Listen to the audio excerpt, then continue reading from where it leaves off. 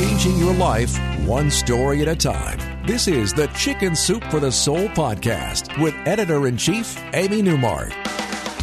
Hey, it's Amy Newmark with your daily dose of Chicken Soup for the Soul inspiration to make you simply happy. We talked with Kristen Cusato on Friday about how families and friends can take care of themselves and better handle the Alzheimer's and dementia journey with someone they love. One of the keys is that you have to let go of the person you used to know and the facts that you know are true and accept the new reality, the new world that person lives in.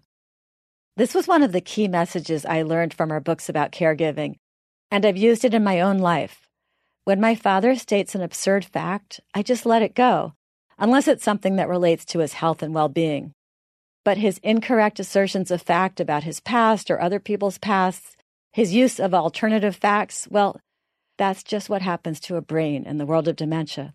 And there's no point trying to correct those statements when a person isn't in a position to do any harm to anyone.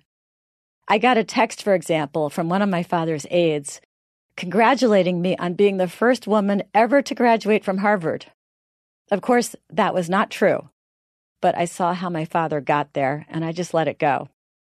In our best-selling book about dementia, Chicken Soup for the Soul, Living with Alzheimer's and Other Dementias, we have a great piece about this by Ginny Dubose, who works in a senior housing community for seniors who need some assistance with daily living but can still have their own apartments. She sees the frustration that families go through, and she gets comments from them like, "I don't know how you people do it. I can't deal with just one elderly parent, and here you are having to work day in and day out with so many of them."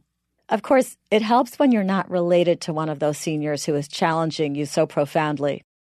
But Ginny says the answer is simple.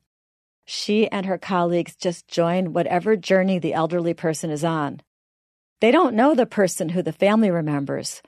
They just know this new person, so it's easier for them to accept this person. There's no regret, no past history, no nostalgia for the brilliant person who used to be, the person who raised 4 kids while going to college, or the person who built a company from the ground up, or the person who used to run every volunteer activity in town. Ginny and her team accept the new person who is aggravating and forgetful and incontinent. Ginny recalls one time when one of the residents became agitated during an afternoon rainstorm. The resident was wearing her raincoat and looking for an umbrella so she could go outside. Her daughter was trying to reason with her and tell her that she didn't need to put on a raincoat. Ginny asked the elderly woman, who had Alzheimer's, why she needed to go outside. And the lady replied that she had to meet her children at the bus stop.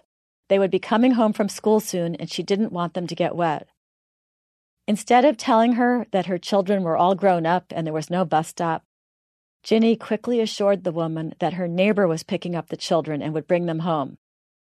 That satisfied her, and she took off her raincoat and became calm again. That was a great example of how you can join the person with dementia in her world instead of trying to bring her back to reality. If you can just relax about what is real in your world and join the person in his or her world, things are so much easier. I know I told you the story of Doris Letty in a podcast last April, but it's one of my favorite stories about dealing with an elderly person's new reality, so it deserves repeating. Doris told us about her mom who had dementia and had decided that she was an ex-World War II fighter pilot. She was very upset because she felt that she hadn't done a good enough job during the war of protecting the children. Doris didn't try to tell her mother that she had never been a World War II fighter pilot. Instead, she assured her mother that she had saved lots of children during the war and she had done a great job. Then Doris's mother got it in her head that she was going to get some kind of special commendation and medal from the government for her service. She said the government had called her to tell her about the medal. Doris and her daughter went along with that too, and in fact they made a big deal out of it. For Doris's mother's next birthday, which Doris figured would be the last one her mother would enjoy, they bought a medal at a store and they made up a certificate of honor on the computer. And at the birthday party, they gave Doris's mother the certificate and the medal, and everyone in the restaurant they were in applauded and cheered for her. She loved it. And it didn't hurt anyone to go into Doris's mother's world and let her enjoy herself there. So as Ginny Dubose says, join the journey. Love them for who they are in this moment. It's not easy loving someone with Alzheimer's or other forms of dementia, but it's a lot easier when you love the new person they've become and join them on their journey. I'm Amy Newmark, and I want to thank you for listening to the Chicken Soup for the Soul podcast today.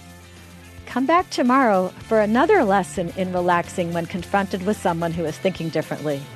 We're going to talk about the millions of people in America who are living with traumatic brain injuries and how you can understand and support them.